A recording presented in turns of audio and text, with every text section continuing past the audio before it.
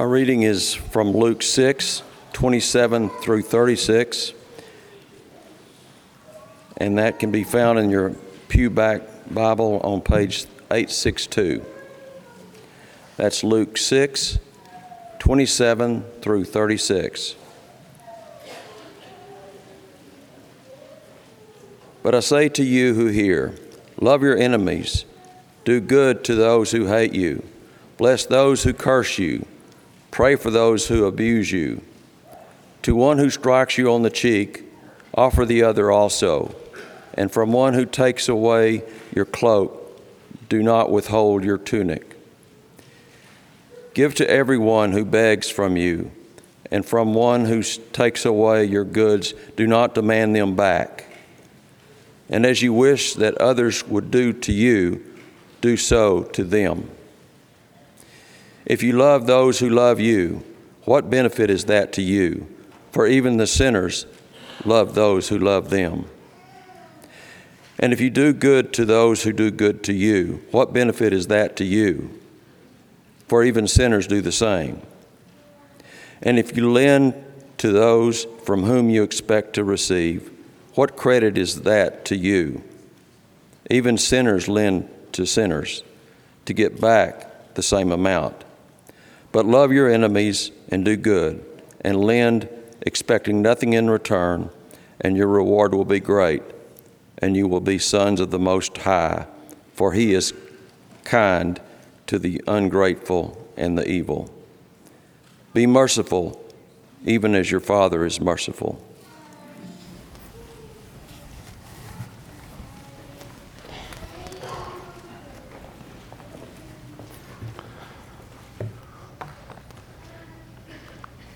Given that two of my elders are attorneys, what I'm about to say is not meant to be offensive. Most of what an attorney's job, at least in the courtroom, his intent or his purpose is to lead or to ask leading type of questions, or what we might call manipulative questions, in which he is trying to get the jury to think about things in a certain way. And as you think about that type of approach, it seems that some 2,000 years ago, there was a lawyer of such that came to Jesus in Luke chapter number 10. And though he was a lawyer, perhaps slightly different than what we might think of in regards to a lawyer, one who was concerned about the law, not necessarily with ones who were with maybe criminally prosecuting those that had broken the law, but rather being a studier of the law.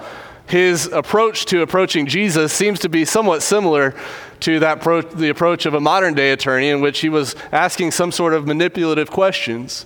In Luke chapter number 10, this lawyer comes to Jesus and he asks Jesus, "Teacher, what shall I do to inherit eternal life?" And Jesus responds to him, "Well, what is written in the law? What is your reading of it?" And so the lawyer responds, "You shall love the Lord your God with all your heart, with all your soul, with all your strength, and with all your mind. And the second is likened to it, and you shall love your neighbor as yourself." And Jesus said to him, "You have answered rightly. Do this and you will live." But then another manipulative type of question comes to Jesus. And he asks him, "Teacher, who is my neighbor? Who is my neighbor?"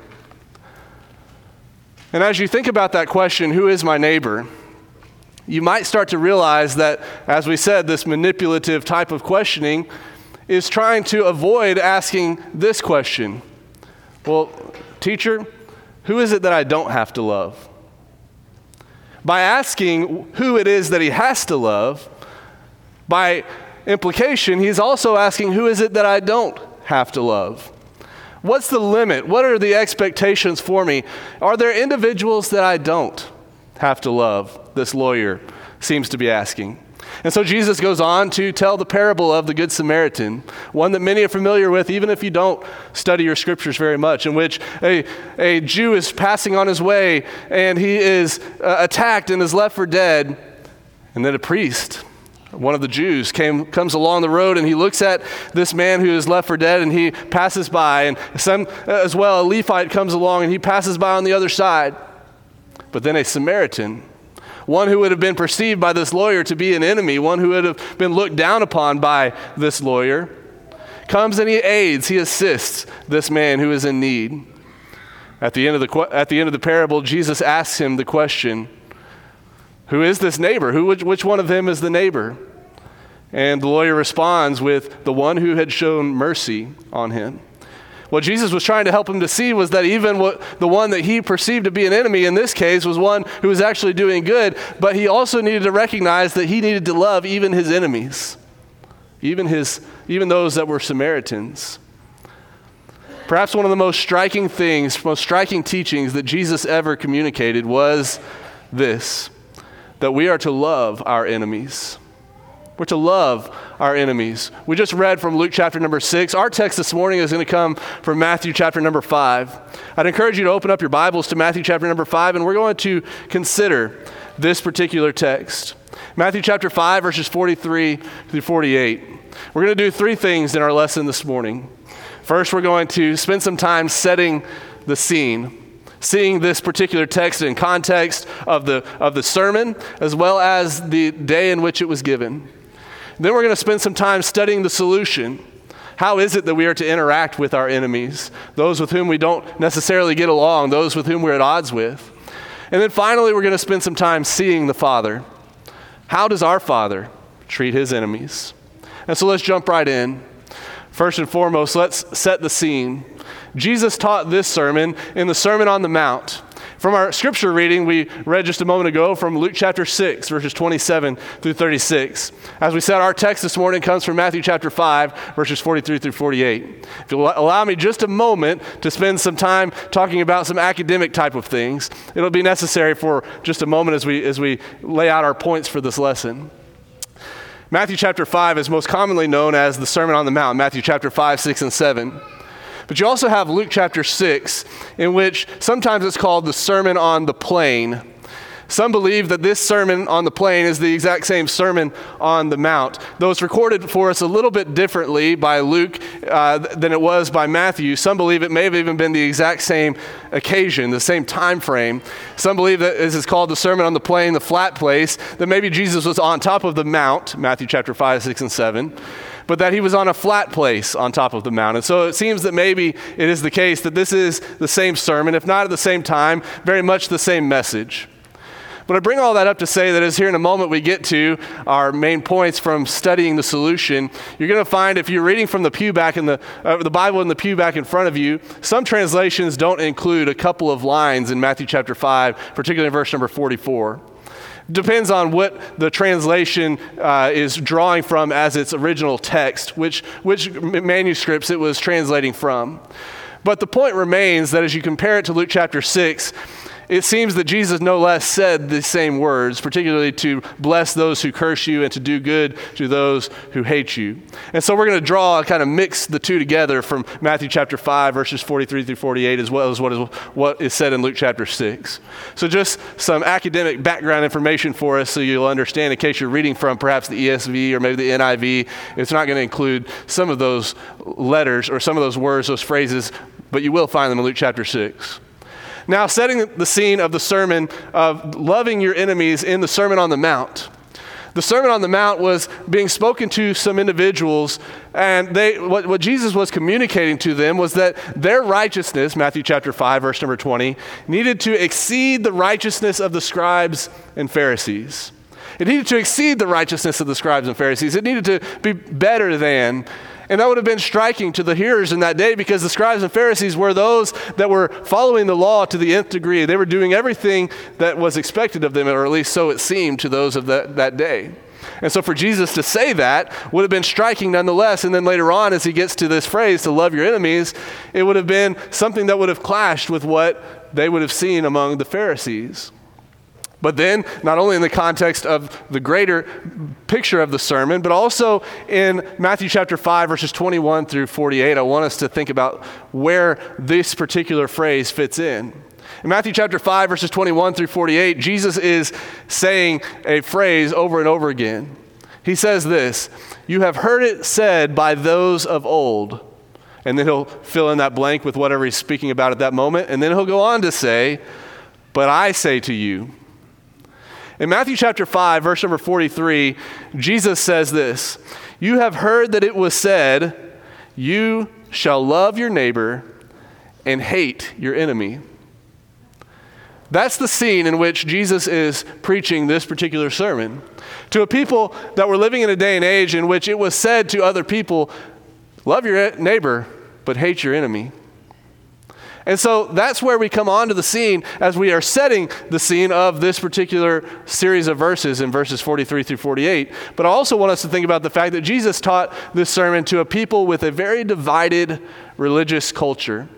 We already mentioned a little bit with regard to the Pharisees a moment ago, but think about John chapter 4, verses 19 through 20, in which the Samaritan woman comes to Jesus at the well.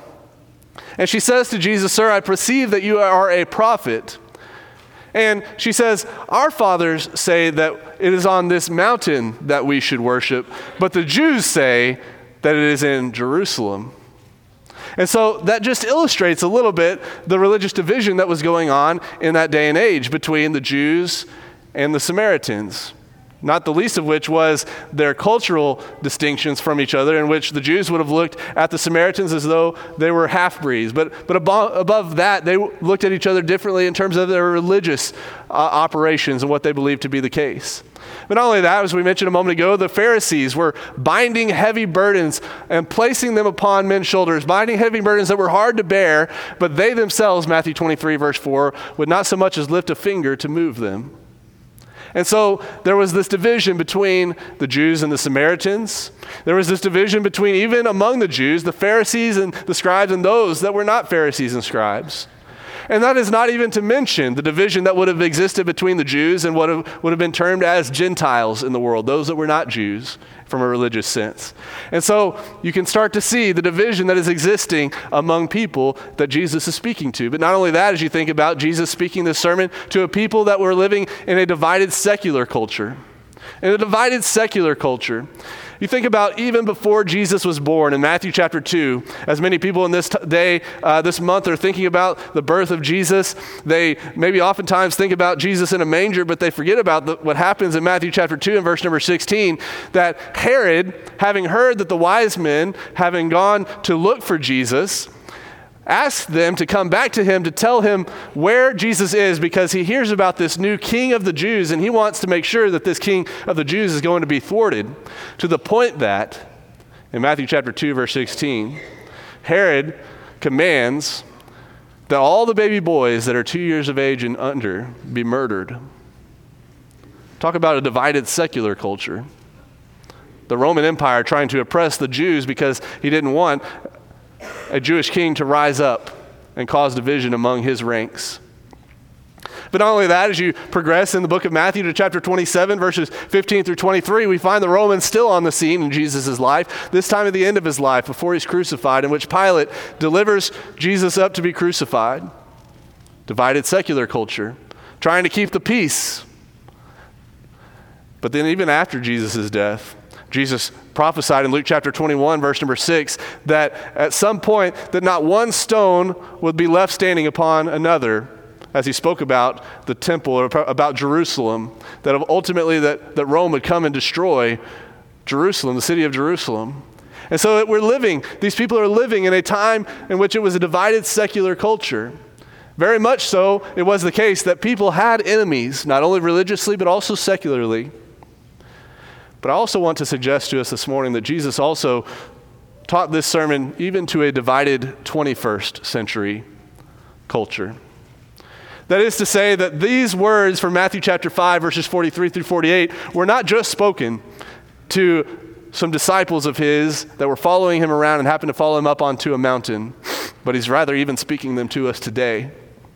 And so let's spend some time studying the solution that Jesus lays out for us in verse 44 about how it is that we are to interact with and the relationships that we are to have with our enemies. First, though, we need to ask the question, who is my enemy? Who is my enemy? You know, it's easy for us to think about maybe that terrorist or that evil person that is killing lots of people as your enemy. And that is certainly reconcilable with this text. But notice there are at least three types of enemies that are found in Matthew chapter 5, verse 43 through 48. Number one, notice that at least with regard to God, those who do evil are enemies of God. Notice verse 45. For he makes his sun rise on the evil and on the good, and sends rain on the just and on the unjust. So we have, of course, enemies that do evil, that we look at them and we despise what they're doing, and they might even be doing evil to us, and we recognize them as enemies because of that. But it's not the only type of enemy that we find in this text. We also see in verse 46 that an enemy might be considered those who do not love me.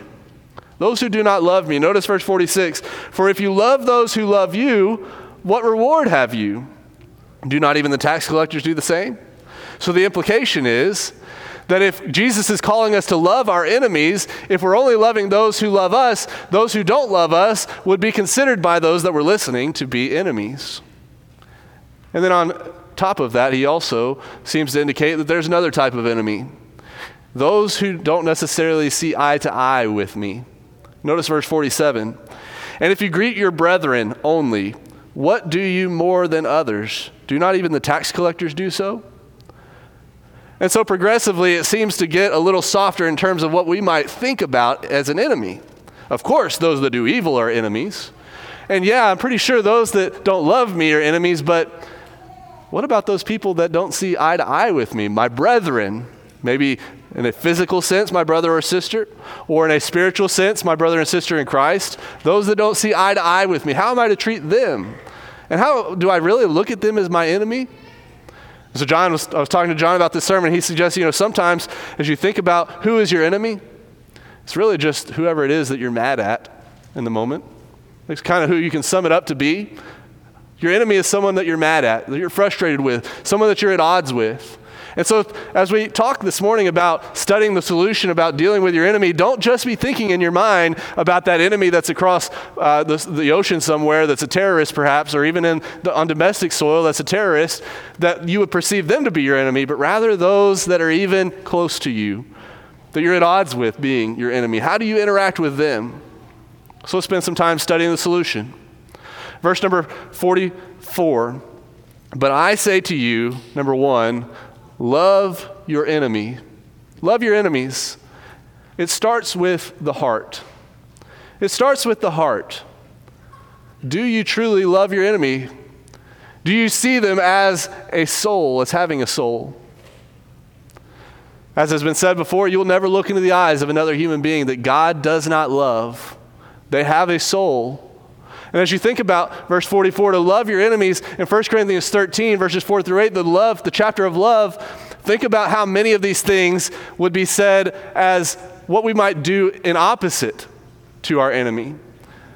Love suffers long and is kind. Love does not envy.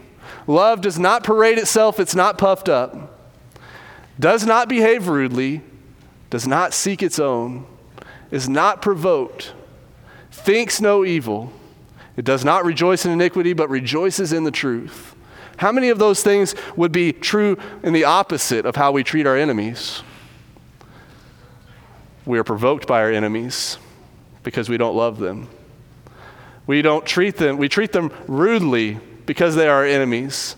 We don't suffer long with them because they are our enemies.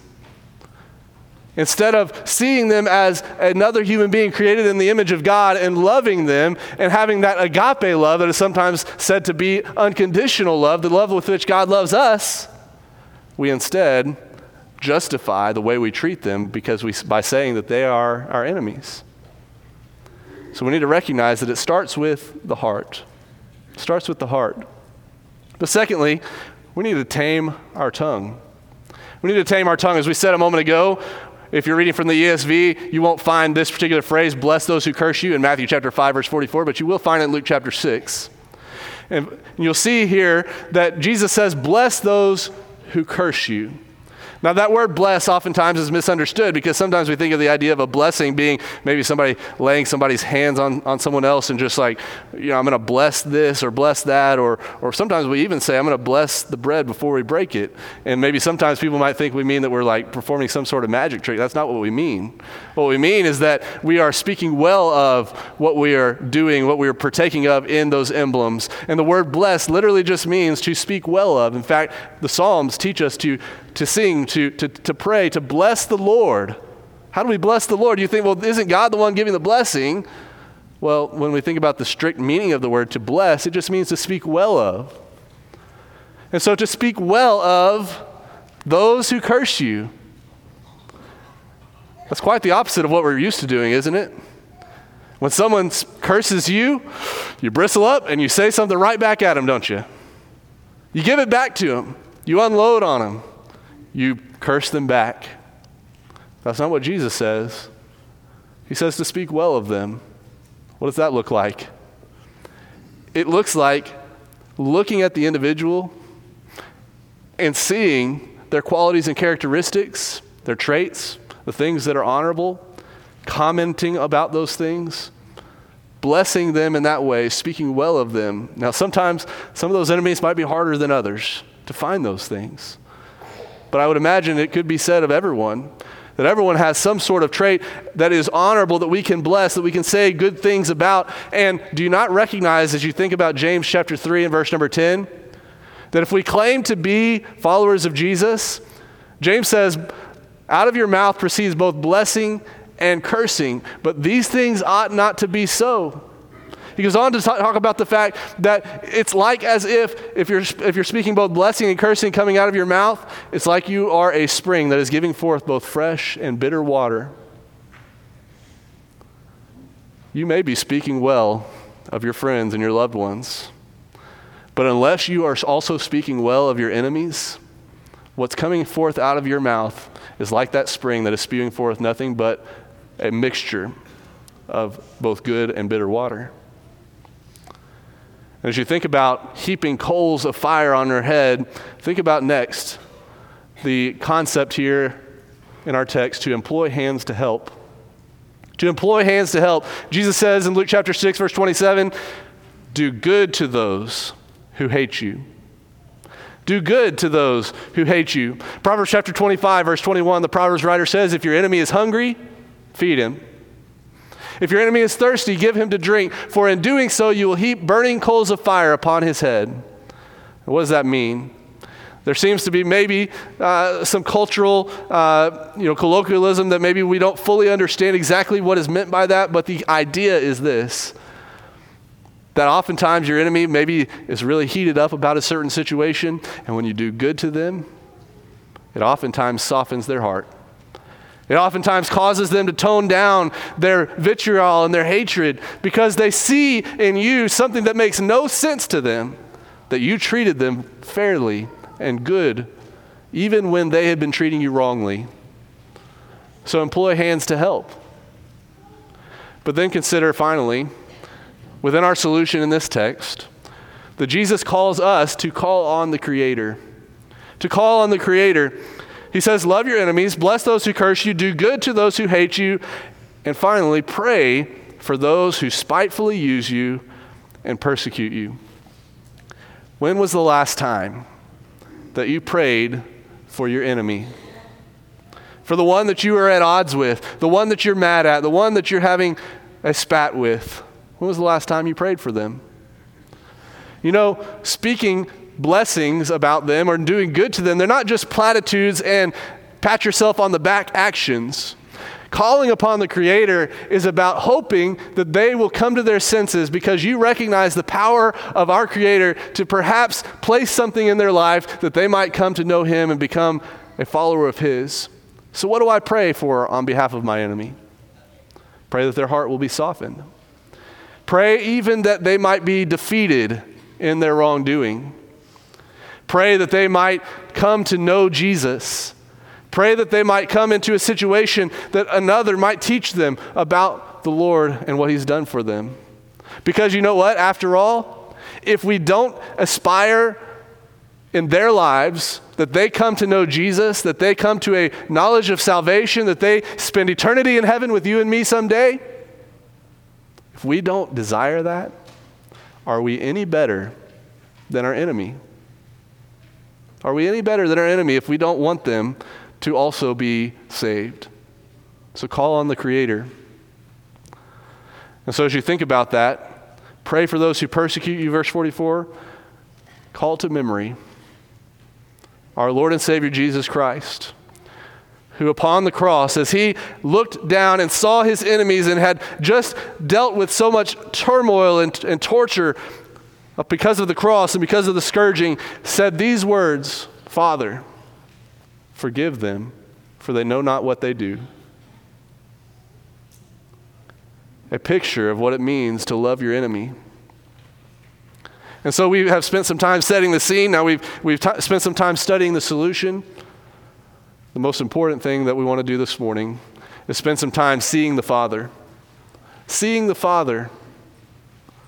Any good Bible student is going to make sure to understand, what is this text telling me about God? What does Jesus want me to know about God? And you'll see that there is a call in this particular text to be like the Father. To be like the Father.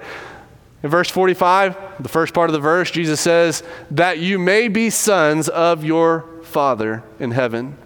He says, love your enemies. Bless those who curse you. Do good to those who hate you. And pray for those who persecute you and spitefully use you. That you may be sons of your Father in heaven. Because why are we striving to love our enemies? Is it just so that we can be the bigger man? No. It's so that we can be like our Father. So that we can be like our God. In verse 48, as it sandwiches this section here, verses 45 through 48, we find Jesus says, therefore, if you have done these things, having considered all what we just said, you shall be perfect, just as your Father in heaven is perfect. Now, does that mean sinlessly perfect? No. Does that mean come to a more complete picture of what it looks like to be like your Father? Yes. To have an image that is perfected, to be replicated of our Lord and Savior Jesus Christ, of God our Father. And so there is a call to be like our Father. Why do we love our enemies? Not simply because we're trying to be the bigger man, but because we want to be like our Father. Consider the character of the Father. Notice verse 45, we already read, for he makes his sun rise on the evil and on the good and sends rain on the just and on the unjust. He treats both equally, the evil and the good, the just and the unjust. He gives to those that need those blessings equally. Think about John chapter 3, verse 16, though. For God so loved the world that he gave his only begotten Son, that whosoever believes in him should not perish but have everlasting life. He loved the world. More specifically, turn with me in your Bibles as you consider this context or the concept of loving your enemy. Turn to Romans chapter 5. Romans chapter 5, verses 7 through 11. Let's really begin verse number 8. Romans chapter 5, verse number 8. But God demonstrates his own love toward us, in that while we were still sinners, Christ died for us. Much more then, having been now justified by his blood, we shall be saved from wrath through him. For if when we were enemies, we were reconciled to God through the death of his Son, much more, having been reconciled, we shall be saved by his life. And not only that, but we also rejoice in God through our Lord Jesus Christ, through whom we have now received the reconciliation. Jesus died for his enemies, for you and for me. And it is God our Father who sent the Son on our behalf to die for his enemies. And so when we read of Jesus calling us to be like the Father, what he's calling us to be like is to send even good things as the Father did on behalf of our enemies, those who we are at odds with, those who we're mad at, those who we maybe even hate, to love them, to be like the Father. See the Father in this text, because there is a contrast to the Father here. We see that in verses 46 and 47, back in Matthew chapter number 5, that Jesus says, "What if you love those who love you, what reward have you?"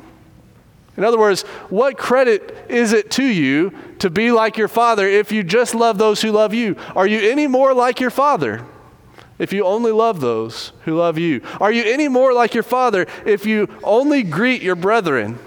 For even your enemy greets his brethren. Even your enemy greets those who he gets along with that are close to him. What credit is it to you to be like your Father?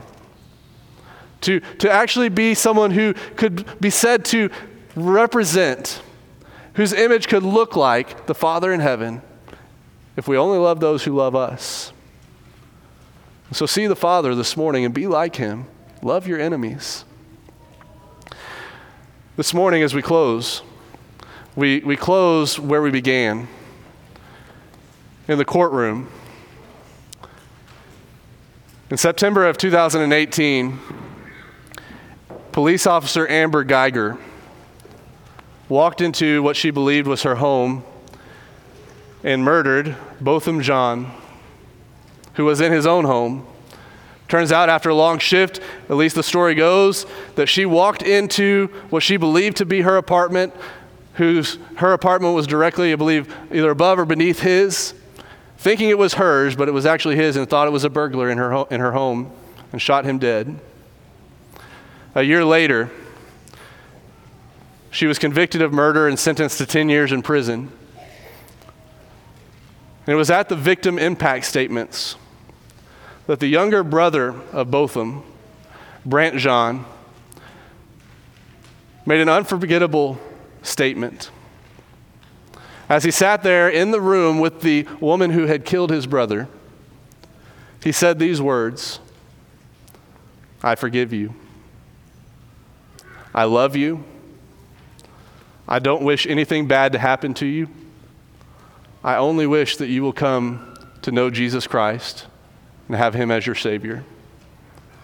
And then what could have never been expected, he then turned to the judge and asked, "I don't know if this is possible, but can I give her a hug?"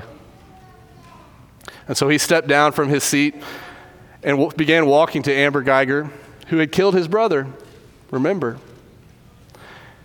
And they embraced for a long period of time. I know there was a great deal, and still is a great deal of controversy surrounding those circumstances. But in that moment, you saw a picture of the Father. A man who loved what would have been understood to have been his enemy, who forgave her, who loved her, who wished nothing bad upon her. He was, in effect, blessing her and doing good to her and employing hands to help, literally, to hug her. And I have no doubt that he called upon his Creator on her behalf, that maybe she might come to know Jesus and make him her Lord, because he recognized that that's really the most important thing in this life. As we conclude this month of our Evangelism in Sync program, we have talked about a variety of areas and manners in which we can influence those that are lost. We've talked about the fact that our neighbors are some of the most ripe individuals, if you will, for having an opportunity to plant a seed in their life. But don't also forget the impact that loving your enemy can have on others as they see how you treat others who are at odds with you. As I began to scroll the YouTube comments of going back and watching the video of Brant Jean and what he said to Amber Geiger, comment after comment after comment said this: I'm really beginning to reevaluate my life, how I'm treating other people, my relationship with God.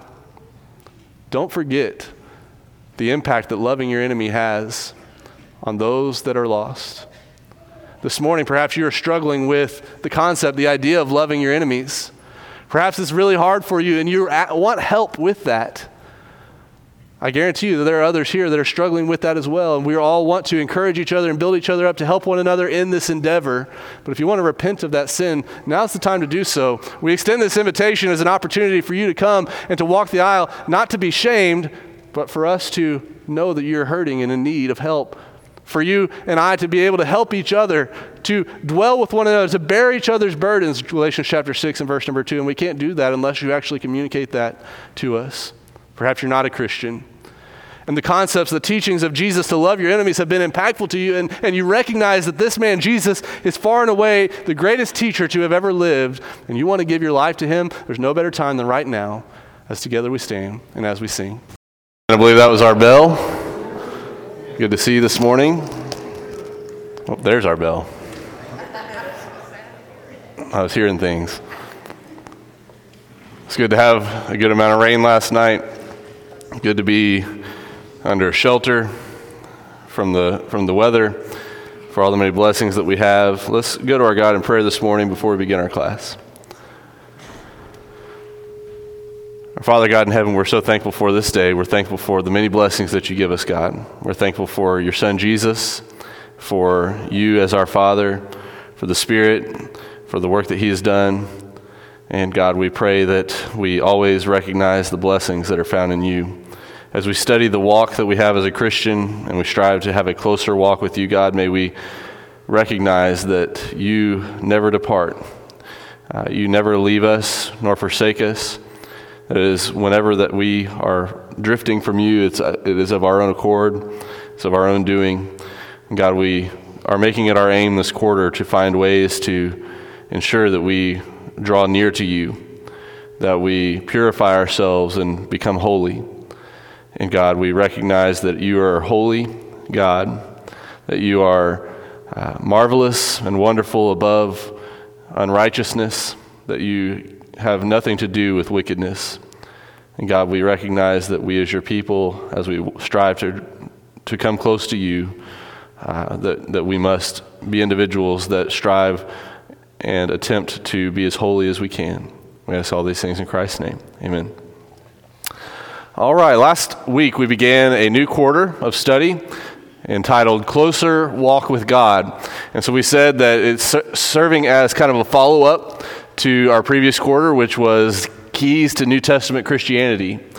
And so not only is it going to be helpful for new Christians, new converts, people that have just put on Christ in baptism to learn how to continue to grow in their walk with God, but it's also for all of us as seasoned Christians, as we might call ourselves, those that have been Christians for a number of years, to reorient ourselves, to remind ourselves what it means to truly walk close to God, and to reevaluate where our life is, to ask ourselves, are we drifting from Him, as we mentioned in the prayer?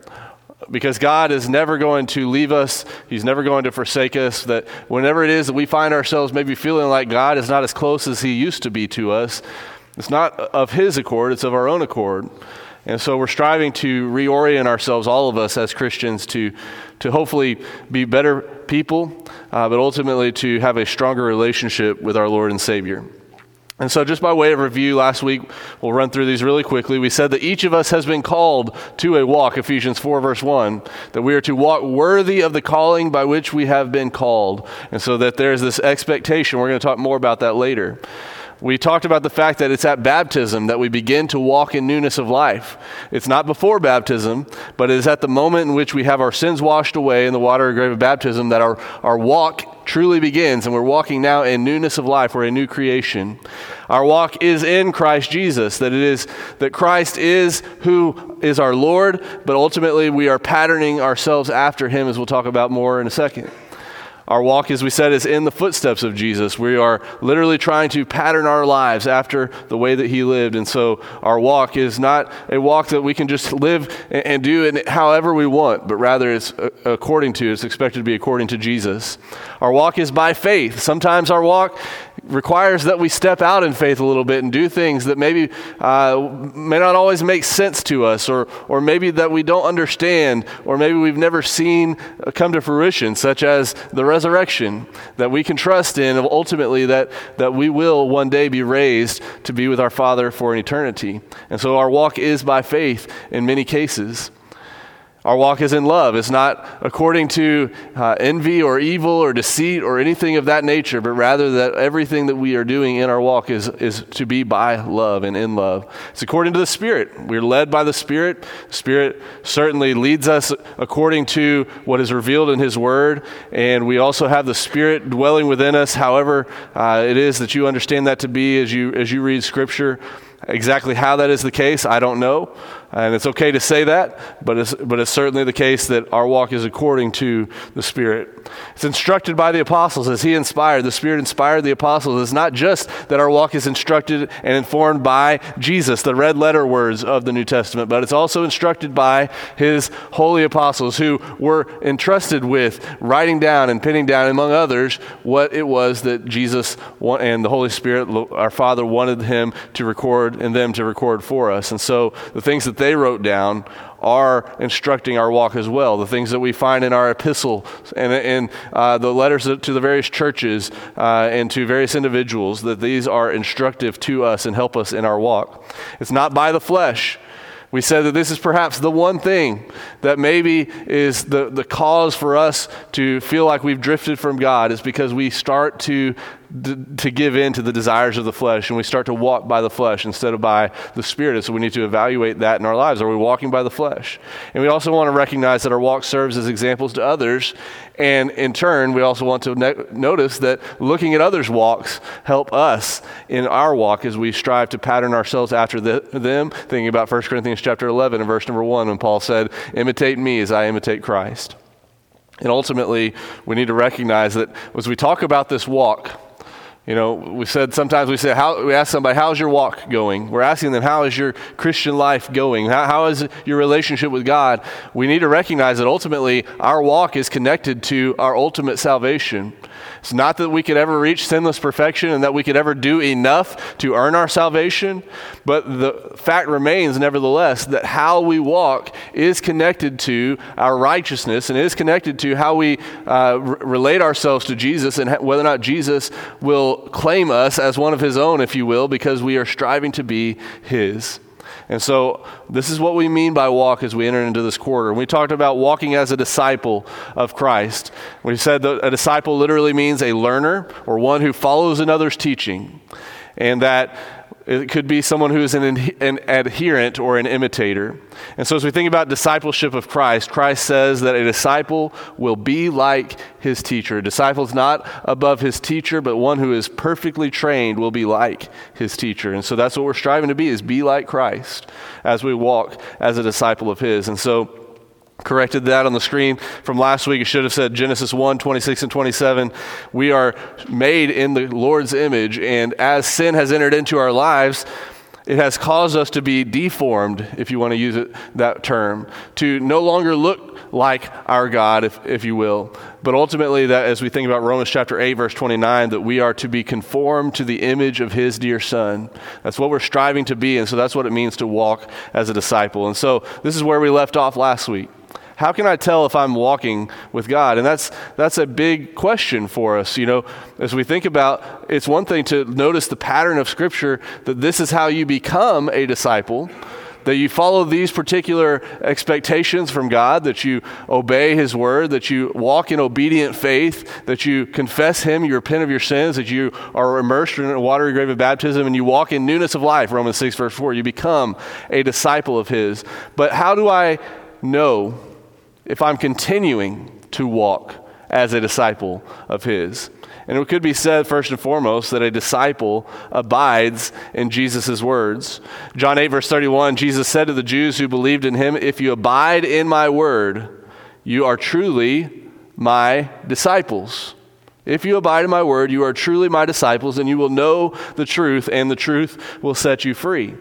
And so the word, as we have it revealed to us, is not just some story book. It's not just a love letter, as some people assert that it is. It certainly is that, a love letter that we have from God revealed to us about what He has done on our behalf. But there is very much an element to Scripture that is an expectation for us to abide in the words of Jesus, to follow after what he has said to do. And so it's more than just a love letter. It's also a testament. It is a covenant that he has made with us so that we can have and maintain a right relationship with him. And so how can I tell if I'm walking with God? A disciple abides in Jesus' words, but also John 13, verses 34 and 35, a disciple loves the brethren. A disciple loves the brethren. Jesus says, "A new commandment I give to you, that you love one another just as I have loved you. Just as I have loved you, you also are to love one another." And then verse 35, he says this, "By this shall all men know that you are my disciples." What does he say? "If you have love for one another." How do we know if we are a disciple of Christ, if we are walking as a disciple of Christ? Number one, we abide in his words. But secondly, there's also an understanding that when we are demonstrating love to our brothers, our brethren in Christ, that we are revealing to the world that we are his disciples. And so what's the inverse of that? If we're not revealing love and not showing and demonstrating love to our brethren, it could not be said of us that we are truly walking as a disciple of the Lord. And so we need to evaluate that in our own lives. Am I someone who is constantly in strife with my brethren, my brothers and sisters in Christ? Am I someone who is constantly at odds, someone who's backbiting and causing division among other people? If that's the case, it could be said very much so that you're not walking as a disciple of God, because a disciple loves the brethren. But also, John chapter 15, verse 8, a disciple bears much fruit. A disciple bears much fruit. You know, it could be said of someone that they are abiding in Jesus' words to a certain degree, but they're not actually bearing fruit. By that I mean that they could be following every commandment to the nth degree, as was the case in some regards to the Pharisees. They were doing everything that they could find in the Old Testament law to dot every I and cross every T, to make sure that every jot and tittle, as it was as it's found in the New Testament in the Greek language. You think about those characters and making sure that every single one of those things were covered to the nth degree. But were they bearing fruit, those Pharisees? Were they bearing good fruit? They're bearing fruit. We're all bearing fruit one way or another, whether it's good fruit or bad fruit. But were they bearing good fruit? No, they were causing strife. We're going to talk in our sermon this morning about how the Pharisees were causing, they were inflicting burdens that were hard to bear. They were laying them upon men's shoulders, but they themselves would not even lift their finger to move one of them.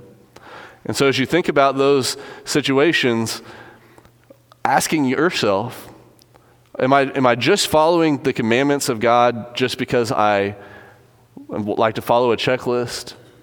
Or am I actually bearing fruit in my life? And we're going to talk more about that this quarter and go into more detail about bearing much fruit and what that looks like, and ultimately thinking about the fruit of the Spirit, as we'll even talk more a little bit about this morning. But when we look at our lives, can we see the fruit of what it looks like to be a disciple of Jesus in our lives and in our relationships with others? So how can I tell if I'm walking with God? Kind of a 10,000-foot view. So much more that we could be saying about that, and we will in the coming quarter. But just kind of 3 key points. A disciple abides in Jesus' words, loves the brethren, and bears much fruit. As we continue to examine our walk and think about the walk that we have, I want us to ask the question, do I realize what it costs to walk with God? As we've said, walking with God, as we'll continue to talk about more this morning, comes with many blessings, many benefits, so many reasons why we would desire to walk with God. But we also need to recognize that walking with God is not without its costs. My walk with Jesus must be my top priority. It cannot just be a facet of my life. If you look at a pie chart, sometimes people say, well, here's a slice of my life for work, and here's a slice of my life for my family, here's a slice of my life for Jesus. That's not how it works. Jesus is that which completely undergirds my entire life. He's the foundation of that pie chart. Everything about my relationship with Jesus informs how I interact with my neighbors, how I interact with my coworkers, how I interact with my family. And so my walk with Jesus must be my top priority. And so that's going to require that some of the choices that I want to make in my life, things that are maybe of the flesh, are going to be things that I have to put away, to decide not to engage in and to involve myself in, because, as we said, Jesus isn't just part of my life, but rather he is informing every decision in my life and in every facet of my life. And so therefore, as my top priority, as you think about Luke 14, verse 26, Jesus says, if anyone comes to me and does not hate his own father and mother and wife and children and brothers and sisters, yes, and even his own life, he cannot be my disciple. Jesus did not mince words. He was clear and plain. He does not mean, by the way, that you must hate your mother in the sense that you may no longer love her or like her, or that you can have no relationship with her. What he means is Jesus must be my top priority. That in comparison to how I see my mother and my brothers and my sisters and how I relate to them, Jesus is so far superior and supreme to that type of relationship that the world will look at it almost like I hate them to that degree because I love Jesus so much more. To be his disciple means he must be my top priority, not my only priority in the sense that I don't also think about and honor my parents, but my top priority, that which informs everything, every choice I make in my life. My walk with Jesus may mean suffering. It may mean suffering. Luke 14, verse 27, he goes on to say, whoever does not bear his own cross and come after me cannot be my disciple. I suppose that when Jesus said these words to the disciples in Luke chapter 14, that they did not fully understand what Jesus meant by that. No doubt they would have understood what a cross was as they looked at the Romans and what they did to criminals. But they did not fully understand that Jesus would be nailed to a cross and that he would be literally carrying his cross to the hill of Golgotha. And so as he said to them these words later on, I wonder if they would have reflected upon what Jesus said after his crucifixion, after his resurrection, after his ascension, and they begin to receive persecution. From the very beginning. Acts chapter 2 is the inception of the church. Acts chapter 3 and 4, we start to see persecution. Persecution right off the bat, suffering, heartache, difficulty, struggle. And I wonder if they started to think back to what Jesus had said, if you do not take up your cross and bear your own cross and come after me, you cannot be my disciple. We need to ask ourselves that question. Am I willing to accept the cost that comes with being a disciple of Christ? It's worth it, 100%, 1,000%, 1,000,000%, but it is not without its costs. And so my walk with Jesus may mean forsaking others. Continuing in Luke chapter 14, in that context, verse 33, so therefore anyone of you who does not renounce all that he has cannot be my disciple. Anyone that does not renounce all that he has cannot be my disciple. So it may mean forsaking physical possessions. It may mean forsaking an occupation that you have because it's not consistent with being a disciple of Jesus. It may mean forsaking relationships with others because that means that you have decided to put Jesus as the top priority in your life. And so, do I realize what it costs to walk with God? And all of this is serving to help us here in a minute as we talk about the matchless rewards that come with following Jesus, because if we start to recognize what it costs, it's kind of this, compare and contrast situation. Yes, it's going to cost some of these things. But when we compare it to the gain, to the reward that comes with what's associated with being a disciple, a walker, a follower after Jesus, could it really even compare? But we still need to evaluate it. We still need to make sure that we recognize it, because if we don't, down the road, as we get into our walk, maybe this is the case in your life right now. Maybe the reason why you're not walking close with God today is because 15 years ago, you didn't truly assess what it was, the cost to walk with God. And so you've started to realize as time has gone on, all that you've had to sacrifice and all that is required of you, and maybe you're not willing today to continue doing that. And so you've begun to drift. You've begun to be more like the world because you didn't first assess what it costs to walk with God. So it's important for us to reevaluate and to reassess that. But on the flip side, from a 10,000-foot view, do I recognize the matchless rewards that come with walking with God? Two parts to this particular slide. Number one, recognizing that a faithful walk means promise of future blessings. Of future blessings. Romans chapter 5, verse 9, Paul says, "Since therefore we have now been justified by his blood, much more shall we be saved by him from the wrath of God."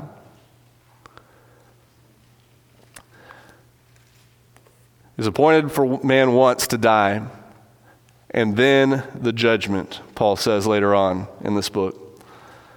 But as you think about the concept, the idea of being an individual that stands before God in judgment and having to give an account, a record for all that it is that you have done in your life,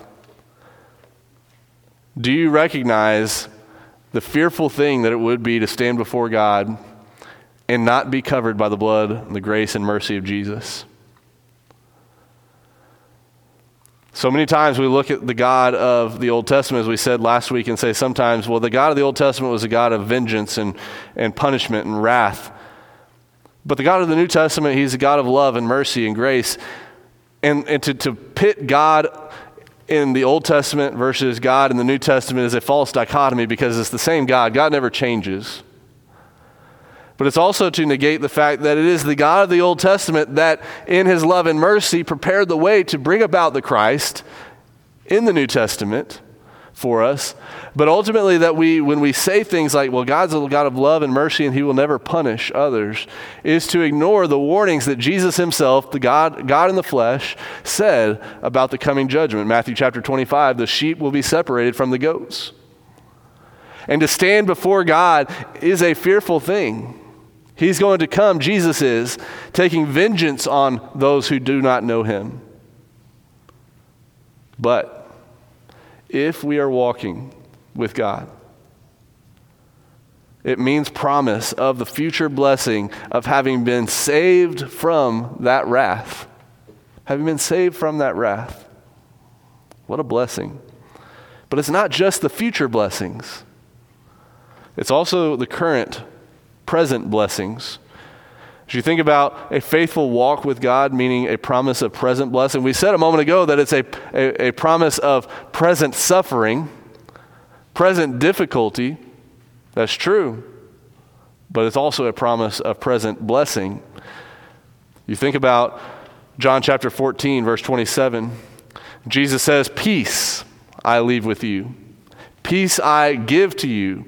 Not as the world gives, do I give to you. But let not your hearts be troubled, neither let them be afraid." Yes, there's going to be turmoil in your life because of following Jesus. But more than that, there's going to be peace. Seems like a paradox. It seems like it doesn't add up. But when you look at the physical versus the spiritual, yes, there's going to be turmoil physically for you, but spiritually, there's peace. There's hope. There's confidence in knowing that down the road in eternity, how I'm living my life now matters. It has consequence. And so when I'm walking with God as I should, it means ultimately that I have peace with God. John chapter 15, verse 9, "As the Father has loved me, so have I loved you. Abide in my love." And then verse number 10, "If you keep my commandments, you will abide in my love, just as I have kept my Father's commandments and abide in his love. These things I have spoken to you, that my joy may be in you, And not just that my joy may be in you, but he goes on to say that your joy may be full. You think about Ecclesiastes, as Solomon wrote that book. He said, I sought after pleasure. I sought after contentment and pleasure and in possessions and in prestige. And I found that none of those things could bring about contentment. None of those things could bring about joy and peace and happiness. But as you think about what Jesus is saying here, if you abide in my love, if you keep my commandments, not only will my joy be in you, but your joy will be full. The idea is it's coming to the brim and overflowing. So many people in the world today look at the things of the flesh, and they want those things of the flesh, and they desire after those things of the flesh, and they seek contentment and joy in those things, and they never find them. And I recognize that there are mental illnesses that cause people to commit suicide and things that may be outside of their control, but there are some individuals beyond that who seek contentment and peace and happiness and joy, and they have all the possessions and all the things and all the fame and fortune that they could ever desire, and yet they still are left at the end of their life desiring to take their own life because they don't truly have peace and joy and contentment. And it's found nowhere else but in Jesus Christ. And a faithful walk means promise of having a joyful life. Not without sorrow, not without heartache, not without suffering, not without cost, but a full of joy life. Mark chapter 10, verse 28, Peter began to say to him, "See, we have left everything and followed you."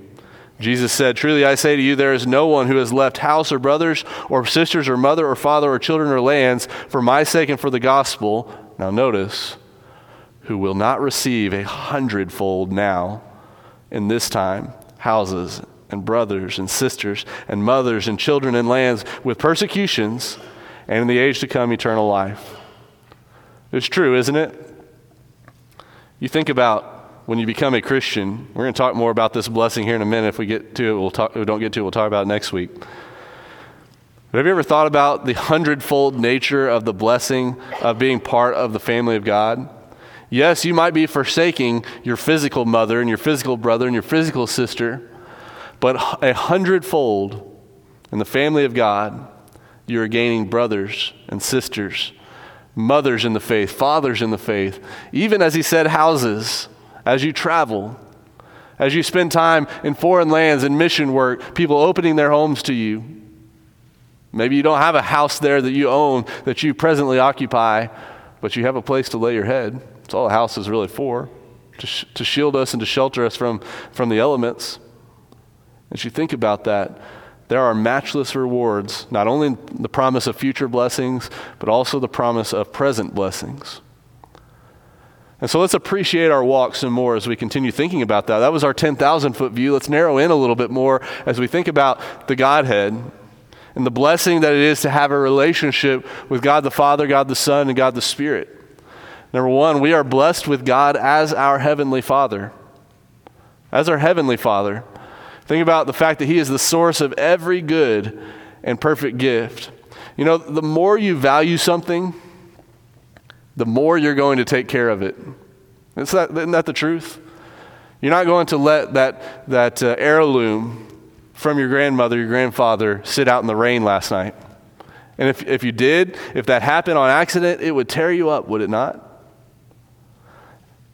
How much more is it for us as we appreciate the relationship that we have with our Father and stop to think the relationship we have with the Father, the Son, the Spirit, with our church family, that the more that you value your walk with God and see its values and blessings and benefits, that the more effort you're going to put into maintaining its condition. The more care you're going to give it. The more attention you're going to make sure that it has because you truly value it. If you never stop to think about what is going to seem perhaps on the screen like some very simple things, some very obvious and straightforward things, but if you never stop to think about just how good it is that we have it, will it not be the case that you won't give it the attention that it's due and you're going to let it decay and rot, rust away? Ephesians chapter 1, verse 3, blessed be the God and Father of our Lord Jesus Christ, who has blessed us with every spiritual blessing in the heavenly places in Christ. And so as you think about being blessed with God as our Heavenly Father, every good and every perfect gift is from above and comes down from the Father of lights, with whom there is no variation or shadow of turning.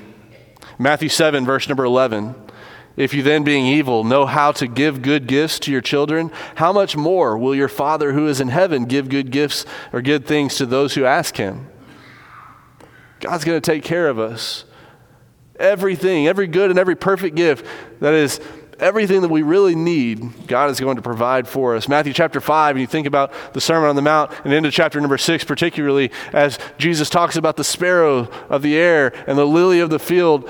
Are you not much more valuable than they, that the Lord is going to take care of you? Seek first the kingdom of God and his righteousness.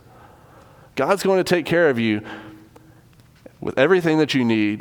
Appreciate that. Recognize that. Value that. And that's going to help you in your closer walk with God.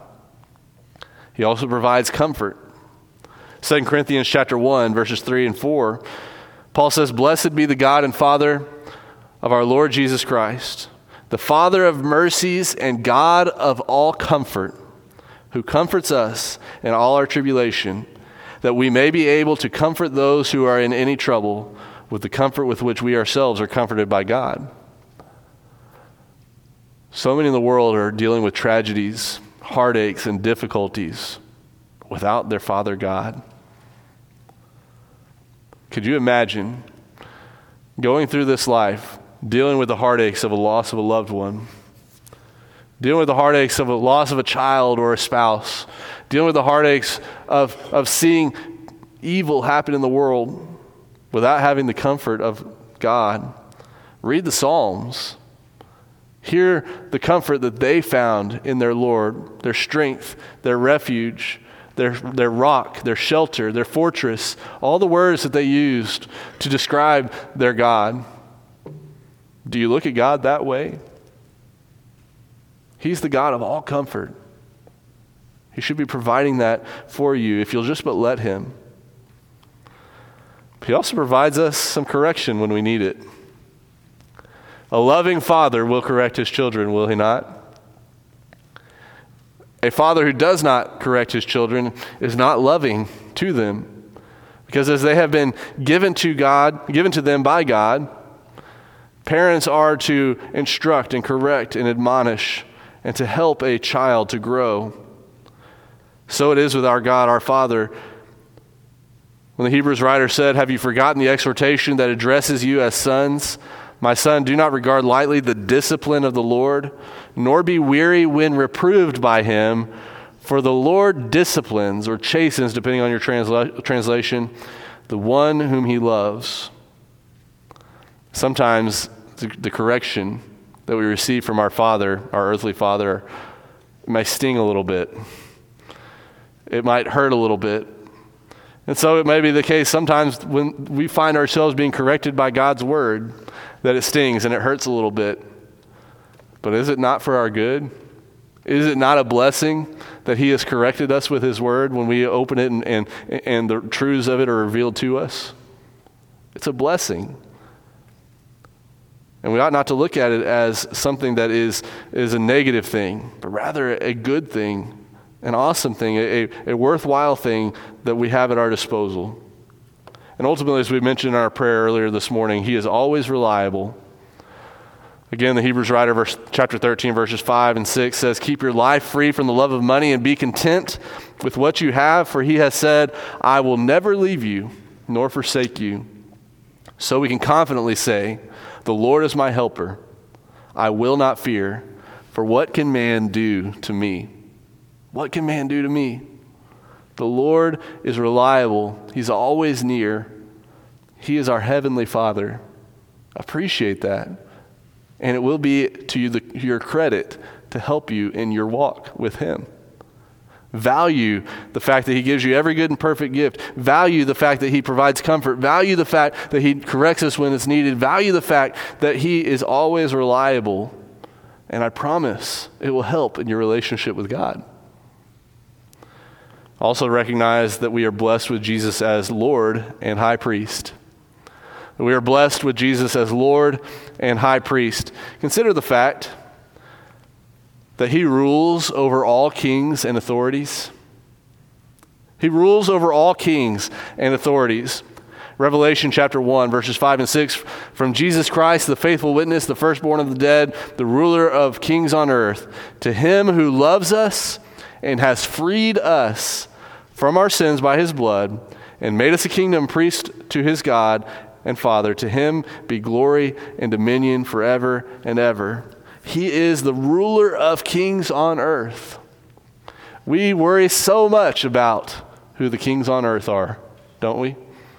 No, we don't live under a monarchy here in this nation, but there are lots of kings that are elected that we put so much stock in and so much worry in our lives surrounding those individuals.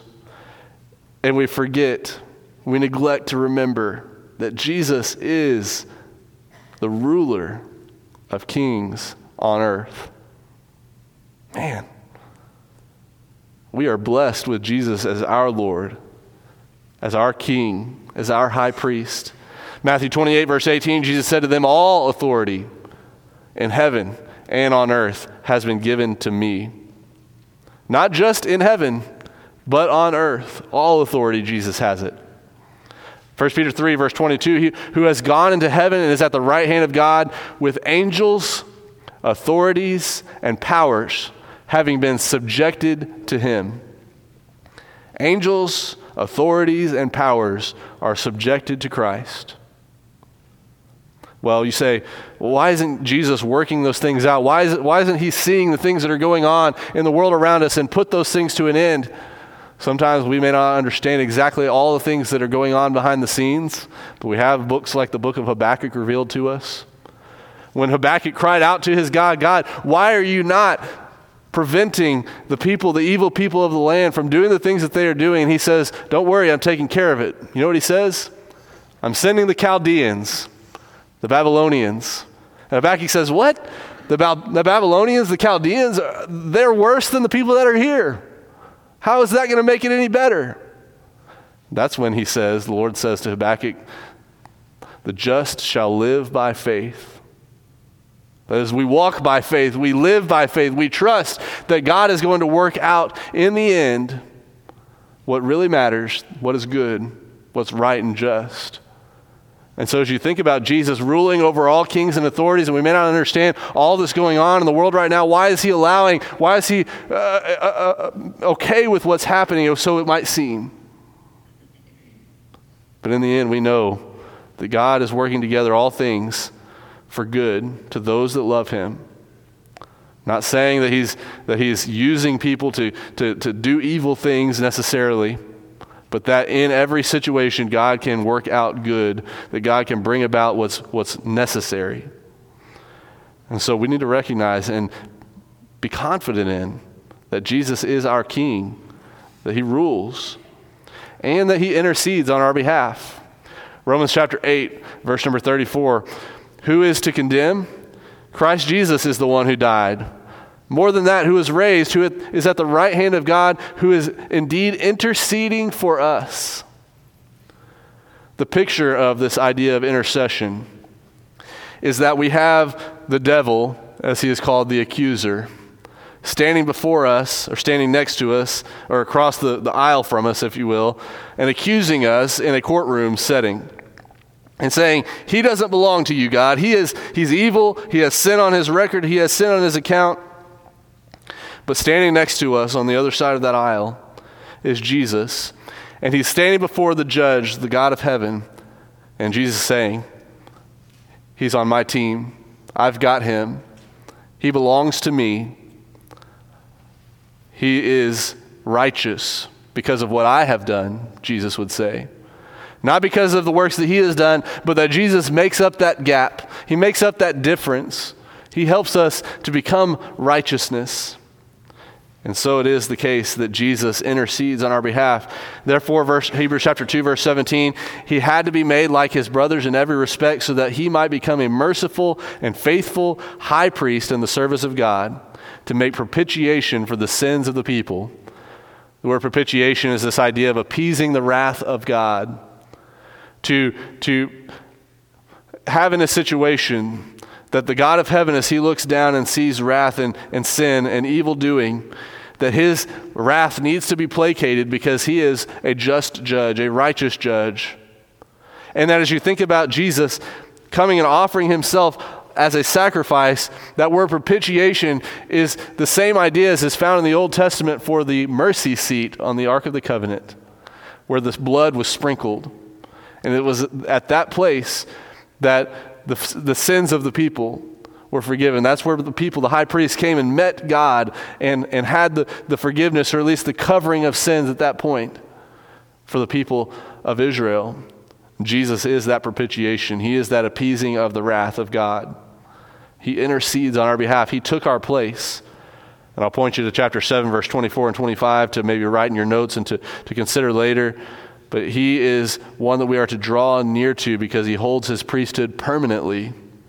It wasn't from generation to generation passed on from one priest to the next, but Jesus is that perfect high priest, one that lasts forever, that we can rely on.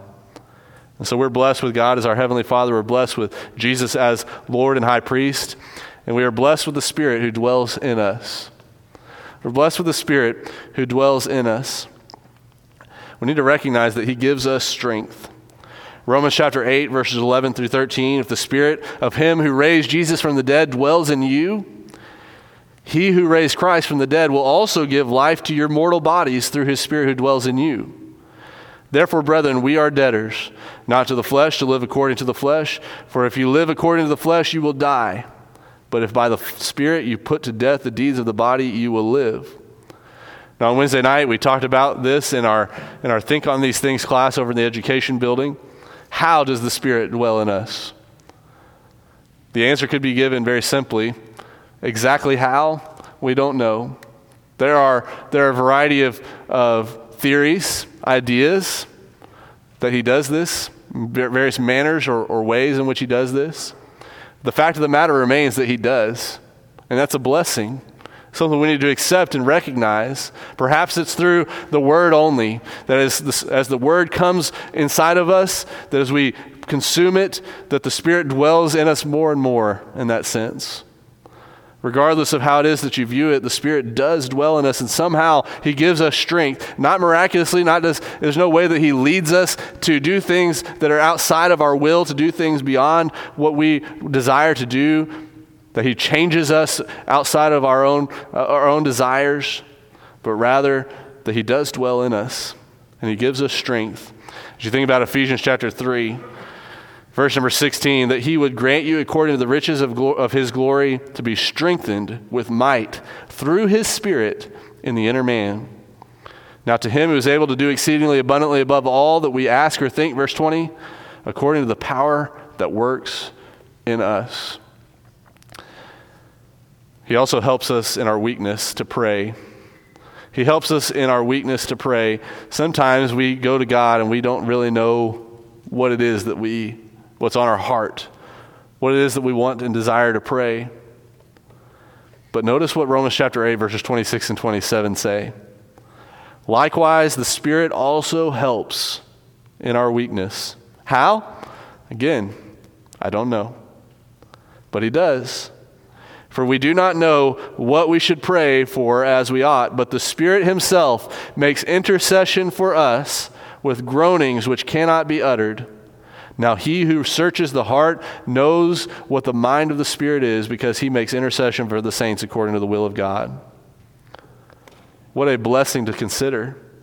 Sometimes we are so distraught. Sometimes we are in such heartache. Sometimes we are in such turmoil. Sometimes our minds are so twisted up that we know that we should pray, but we just don't know how or what to say. As a Christian, with the Spirit dwelling in us, the Spirit makes intercession for us.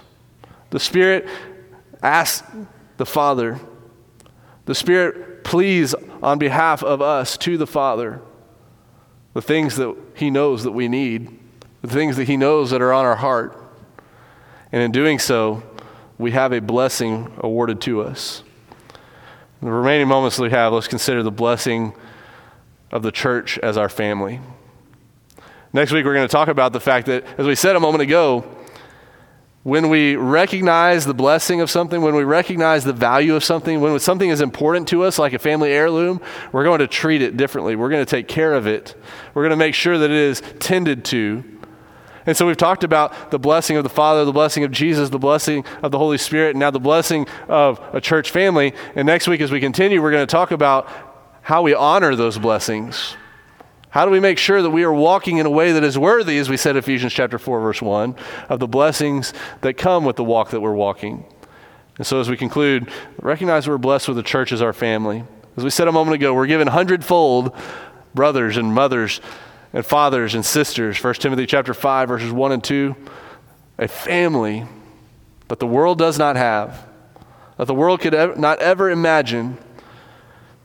Do not rebuke an older man, but exhort him as a father, 1 Timothy 5, 1 and 2. Recognize, young men, that you have fathers in the faith. Recognize, young ladies, older women are as mothers and younger women as sisters, and with all purity, that we ought to appreciate the relationship that you have together. And finally, on the slide, they are to become our closest relationships. Mark chapter 10, verses 28 and 30, Matthew chapter 12, verses 46 through 50, that we are to recognize that the relationships that are most meaningful to us on this earth are the relationships that we have in Christ Jesus. So next week we'll talk about honoring those blessings. Thank you for your attention this morning.